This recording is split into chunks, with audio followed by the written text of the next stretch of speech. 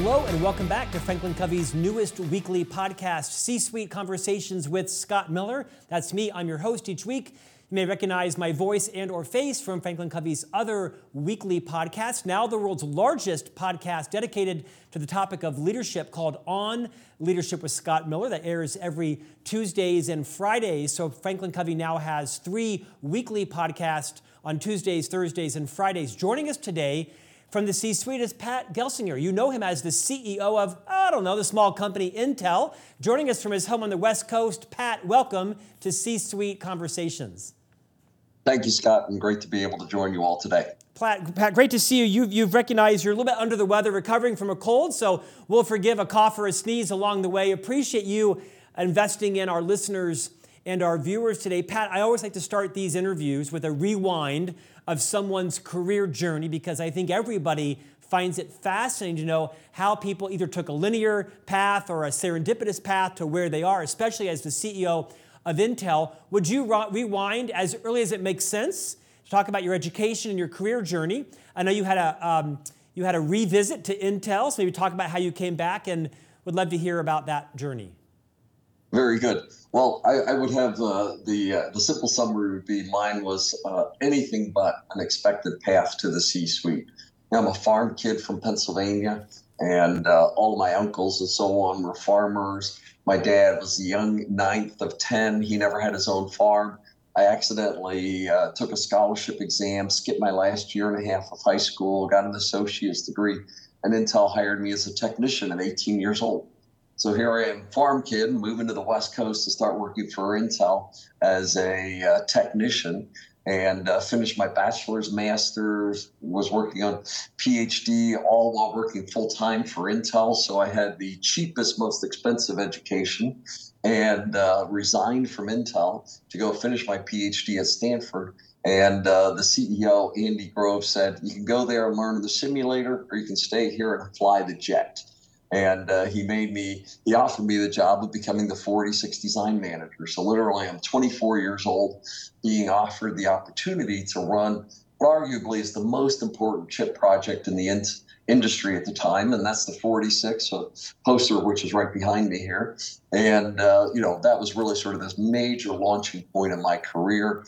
I went on to become the first CTO for Intel, chief technology officer, helped to create PCIe, USB, Wi-Fi. When my granddaughter plugs in a USB stick, she says, "Thank you, Papa." So, pretty unique range. So that was the first 30 years, became, senior executive in Intel. Then I was pushed out of the company and took what I call an 11-year vacation.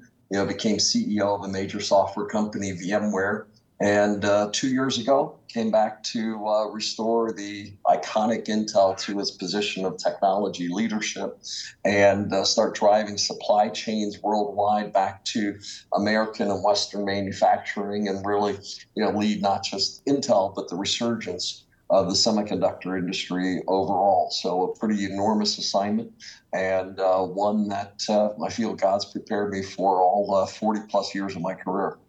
Pat, what an amazing journey. In a few minutes, we'll talk about the whole reshoring initiative of chips and what that means for not just the American economy, but the global supply chain.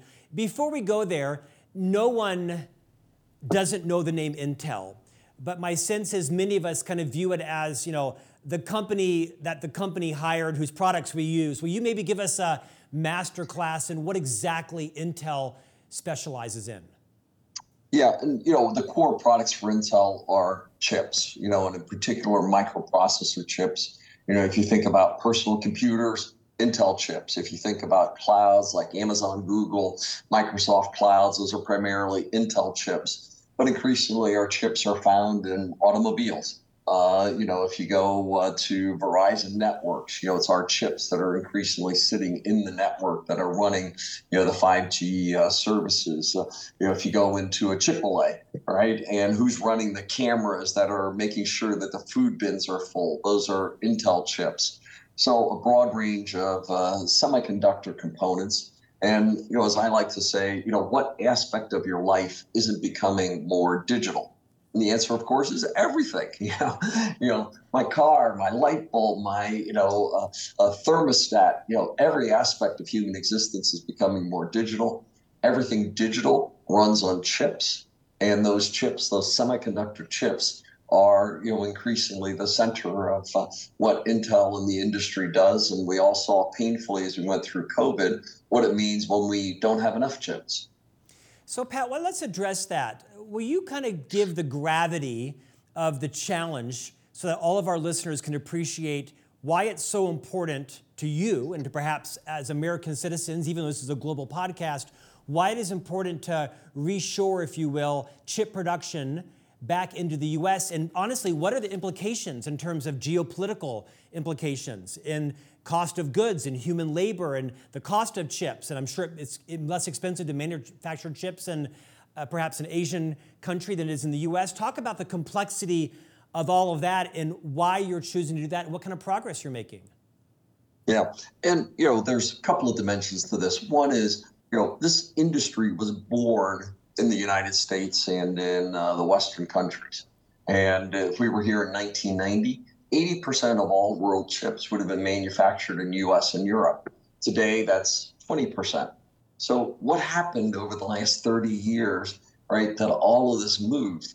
And as I like to say, Congress never voted to get rid of this industry, but the Congresses of Taiwan, Korea, Japan voted to get these industries.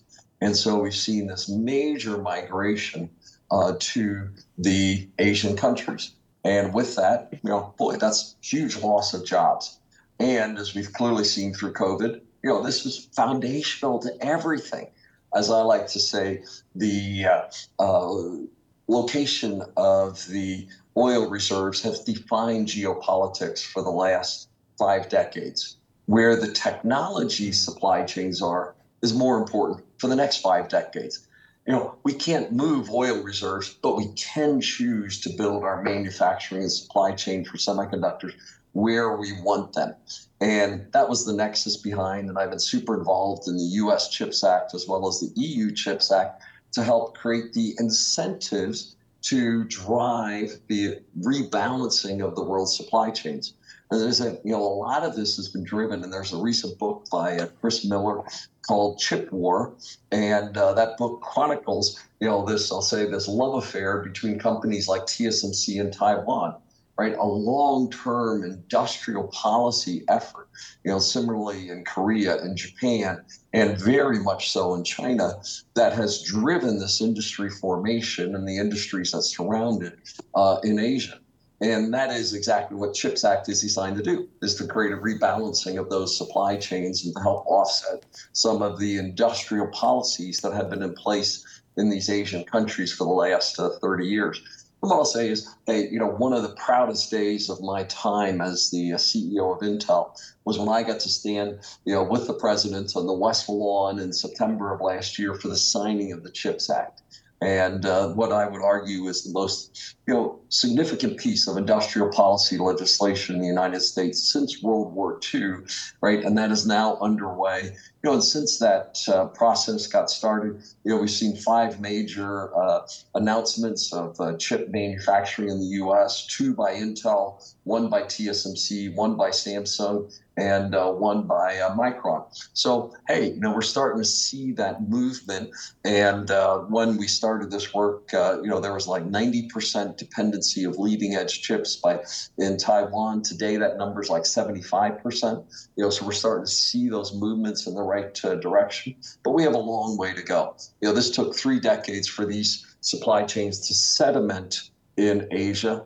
It will take a number of years for them to rebalance across the world, but I'm satisfied that we're making progress. The most significant piece of industrial policy legislation, when I got to stand with the president in Ohio and announce the Silicon Heartland beginning, today ends the Rust Belt. Today begins the Silicon Heartland. These are proud moments for our nation. Pat, you mentioned a lot about the industrial policy. I'm guessing, not naively, there's a large portion that is our geopolitical security. I mean, having knowledge that we all have that the next wars will be cyber wars, and that there's a tremendous amount of cyber insecurity that's happening on a minute by minute basis. What would you like our viewers and listeners to know about how this puts America perhaps back in firmer ground in terms of the security over all of the hardware that goes into everything we do and own? Yeah, and I like to think about it in three dimensions. One is, this is economic. This makes sense, right? When auto manufacturing lines were stopped because of $2 components, a $30,000 car couldn't be completed. It's like, wow, we don't have resilient supply chains, and I call it going from just in time to just in case, where we need to build more resilience in the supply chains for our economic security. Also, these are great jobs, right? It's not like these are bad jobs in any way. And for every job in manufacturing and semiconductors that we create in the U.S., our data shows that we create 7 to 10 permanent jobs. Jobs in supply chain, jobs for teachers, police, hospitals. I mean, this is an extraordinary benefit across the full spectrum of entry-level workers all the way up to the top-level PhDs. These are great manufacturing jobs, but maybe most importantly is national security. And for our national defense systems, these are capabilities that we want to be friend-shored or near-shored. Similarly, the Europeans need them friend-shored or near-shored as well. We need a balanced, resilient supply chain for all three of these reasons as we look to the future. Pat, all politics aside, you are privileged to serve on President Biden's Council of Advisors on Science and Technology. I've seen you on television countless times over the last year, and I've been looking forward to this interview.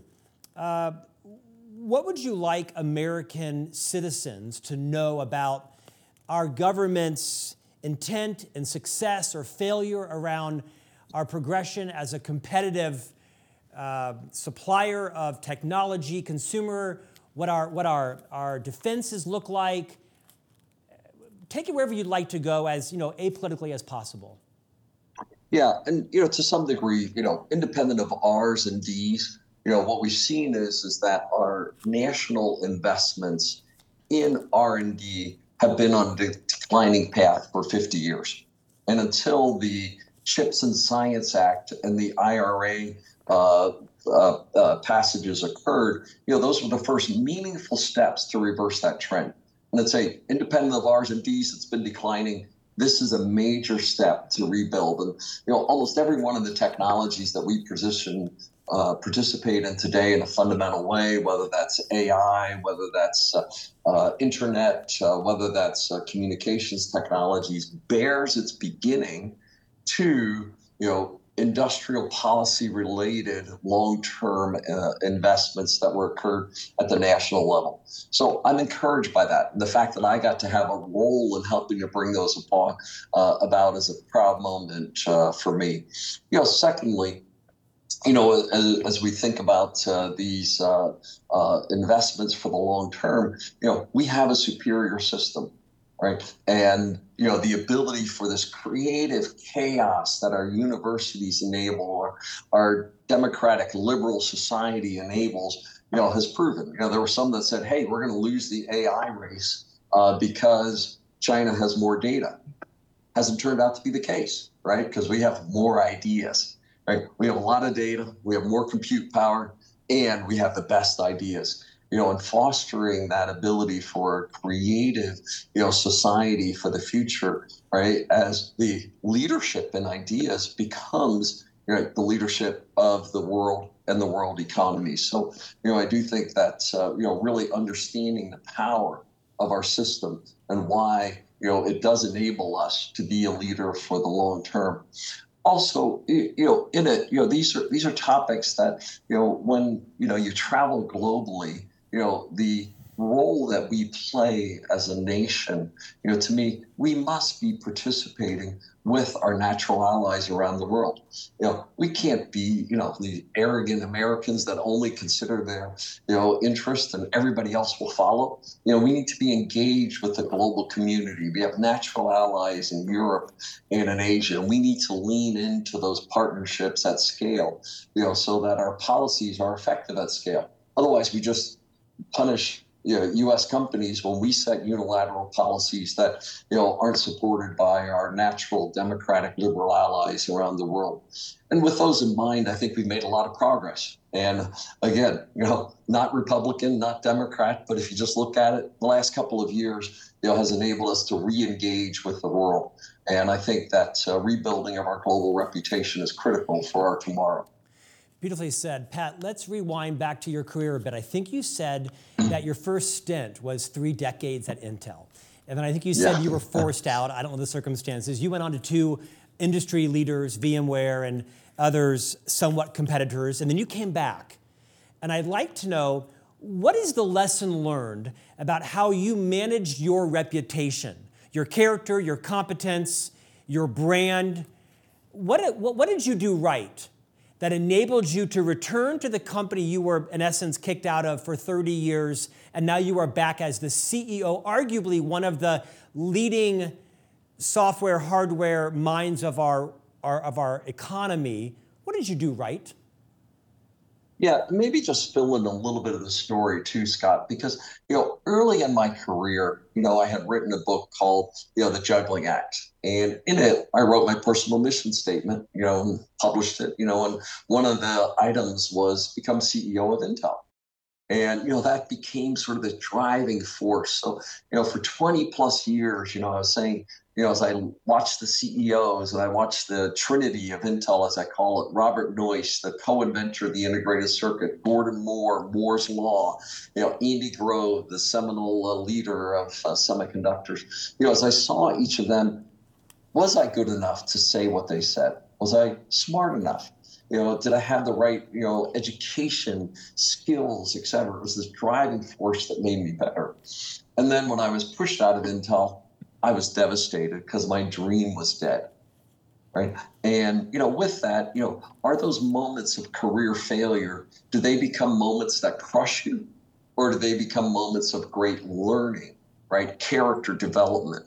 And, that 11 years outside of Intel, which curiously was exactly the same amount of time that Steve Jobs was outside of Apple, right? It's like, okay, God needed to humble me.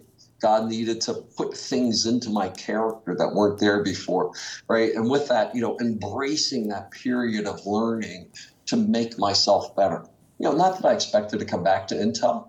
The first couple of years I was gone, I was really remorseful about that. But then it's like, okay, I'm on a new journey now. And I was fully embracing that.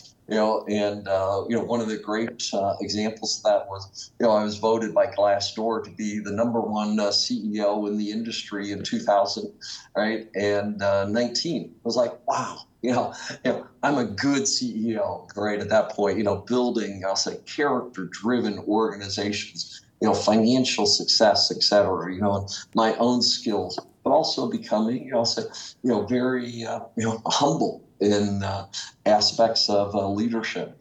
And with that, touching many people along the way, viewing my role as what I like to call the workplace minister, right? The workplace is my ministry, and how can I be, a successful leader in company, but also being able to touch lives for eternity on the way to develop leaders that come into their own capacity. And then that it's not, I'll say, about protecting your personal brand. It's about doing the right thing, right? If you're doing the right thing, your personal brand will follow as well. But every day, am I doing the right thing, for the company, for the employees, for the industry? And if you do that every day, you put God in the throne each day, guess what? By the end of, a decade of, time away, I had grown into a much better leader as a result.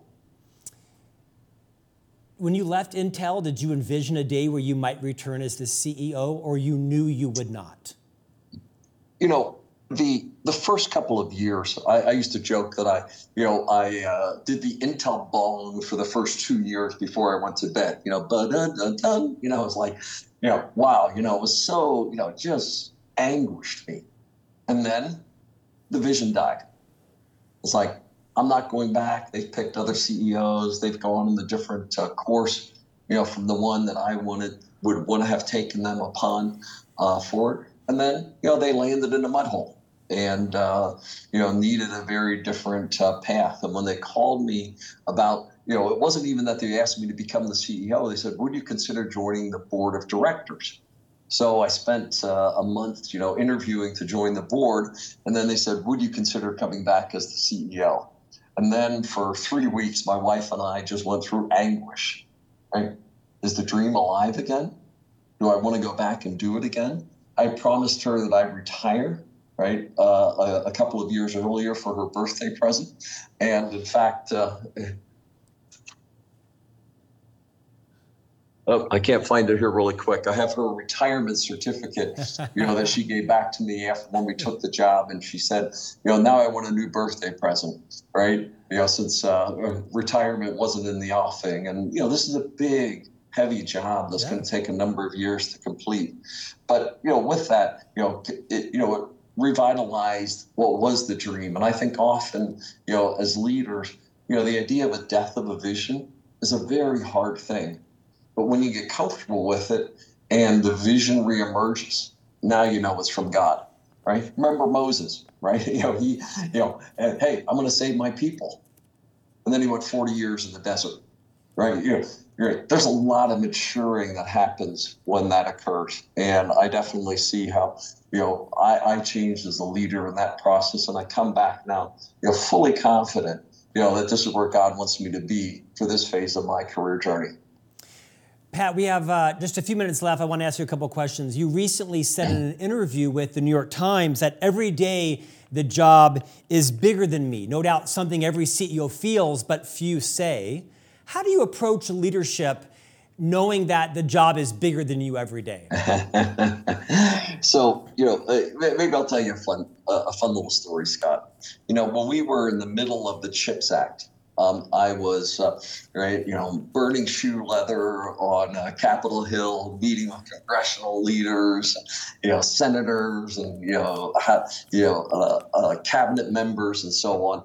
And there was a critical vote coming up the next day, and I was in Mitch McConnell's office, who was, then, the minority leader, and it needed 60 votes in the Senate, and if he didn't allow it procedurally to come to the floor, the CHIPS Act was dead. I had met with every senator. I was in his office. I was arguing the importance of it and so on. And I had done everything I could, right? So there was just nothing else that I knew I could possibly do. So when I went to bed that night, right, it's sort of like, okay, God, every leader's heart is in your hands. If Mitch brings us to the floor tomorrow, your will was done. And if he doesn't, your will was done, right? And I could take perfect satisfaction that, I had done all I could, but this was now bigger than me. And, with that, I think, every day as a leader, there's always more that you can do as a CEO. Your job is never done. There are always more things that you can be pouring yourself into. It's never done. But just have you prioritized things, right? Have you done your best job? And with that, you can sleep well at night. I'm the father of 3 young boys, and you can't open a newspaper, a website, an RSS feed, a social media platform right now without hearing about AI and ChatGPT and machine learning and whatever it is. What skills do you want to make sure that my 3 sons that are 8, 11, and 13 develop in the next 5 to 10 years so that they have great careers, meaning they are gentlemen, they pay taxes, they save for retirement, they have fun, they contribute, they learn intentionally? What skills do you want to make sure that my children master in the next 5 to 10 years? I'd say there's, maybe 3 different answers to that question. The first one is we used to, say, hey, everybody needs to, in school, learn to read, write, and arithmetic. Today, it's read, write, code, and arithmetic, right? Right, and the ability to have, also say fundamental competence is valuable in every field. Can you write code, right? Are you in a position that you are able to demonstrate computer literacy to the point that, I can spin up a data model. I can put my app on, the app store. I can, in fact, be able to access APIs in the cloud. These should be skills that every kid has today. Secondly, You want to teach them the value of work, right? Why am I successful today? A lot of it's because I worked on the farm, right? And, the idea of a day of labor that I was, not worried about getting, kicked by a horse or bitten by a cow or covered in hay dirt. Now I respect and honor, the value of work, right? And I'd say second is, our kids need to value work. And, third, as they need to be citizens of the world. They need to respect the extraordinary privileged position that we have.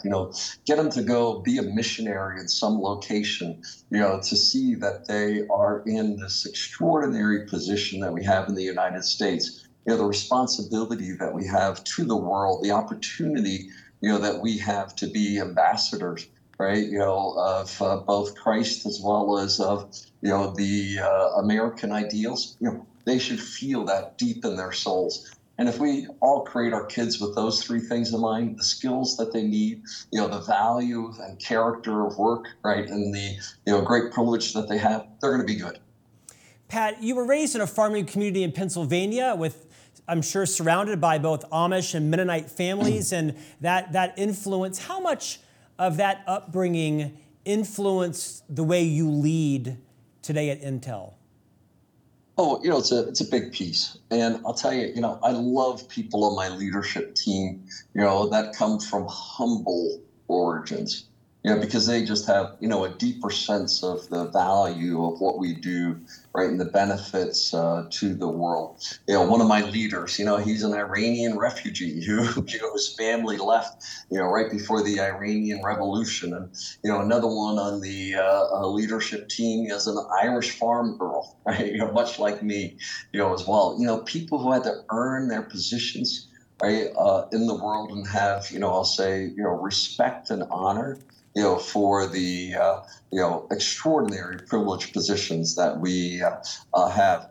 And clearly in my communication, some might view me, a little bit too Christian. Some might view me a little too folksy, and farm boy, but that's who I am. For it. And as I say, in this world of diversity, equity, and inclusion, bringing your whole self to the workplace is what it's all about. And with that, hey, this is who I am. I'm a faith-filled leader. I'm a farm boy leader. I'm passionate about technology, and I want to be part of a company, that's shaping technology as a force for good, that we're improving the lives of every human on the planet. That's a unique opportunity that I have as a technology leader in the world today, and I'm honored to have that position. Pat, last minute of our time, I'm guessing that your real legacy will be written 35, 40 years from now when the U.S. has fully reintegrated the chip manufacturing, maybe not fully, but the dream, the vision has been accomplished. Is that directionally accurate, and how do you feel about your contribution to that? Well, in some ways, hey, that's one of the things I hope to accomplish over the next decade or so, right, is clearly drawing that. Also, hey, I've worked on technologies that touch every person on the planet. Things like USB, Wi-Fi, microprocessors. These things are global technologies that are changing lives. But also, I'm a Christian, right? And hey, I want to touch as many lives for eternity as possible. And with it, Linda and I have a number. My wife Linda and I, have a number of philanthropic efforts that, hey, I hope outlast me by many decades. The impact that they're having on schools and kids being lifted out of poverty, on churches being planted, churches' use of technologies, transforming the Bay Area, some of those that we've been involved in. And, ultimately, I just want to hear the words, well done, my good and faithful servant. Nicely said. My boys are already irritated that their basketball time is going to be replaced at coding camp this summer, but I appreciate that, and they will too someday. Pat Gelsinger, CEO of Intel, thank you for your time today. Thank you, sir. And we'll see you back here next week for a new conversation from the C-Suite.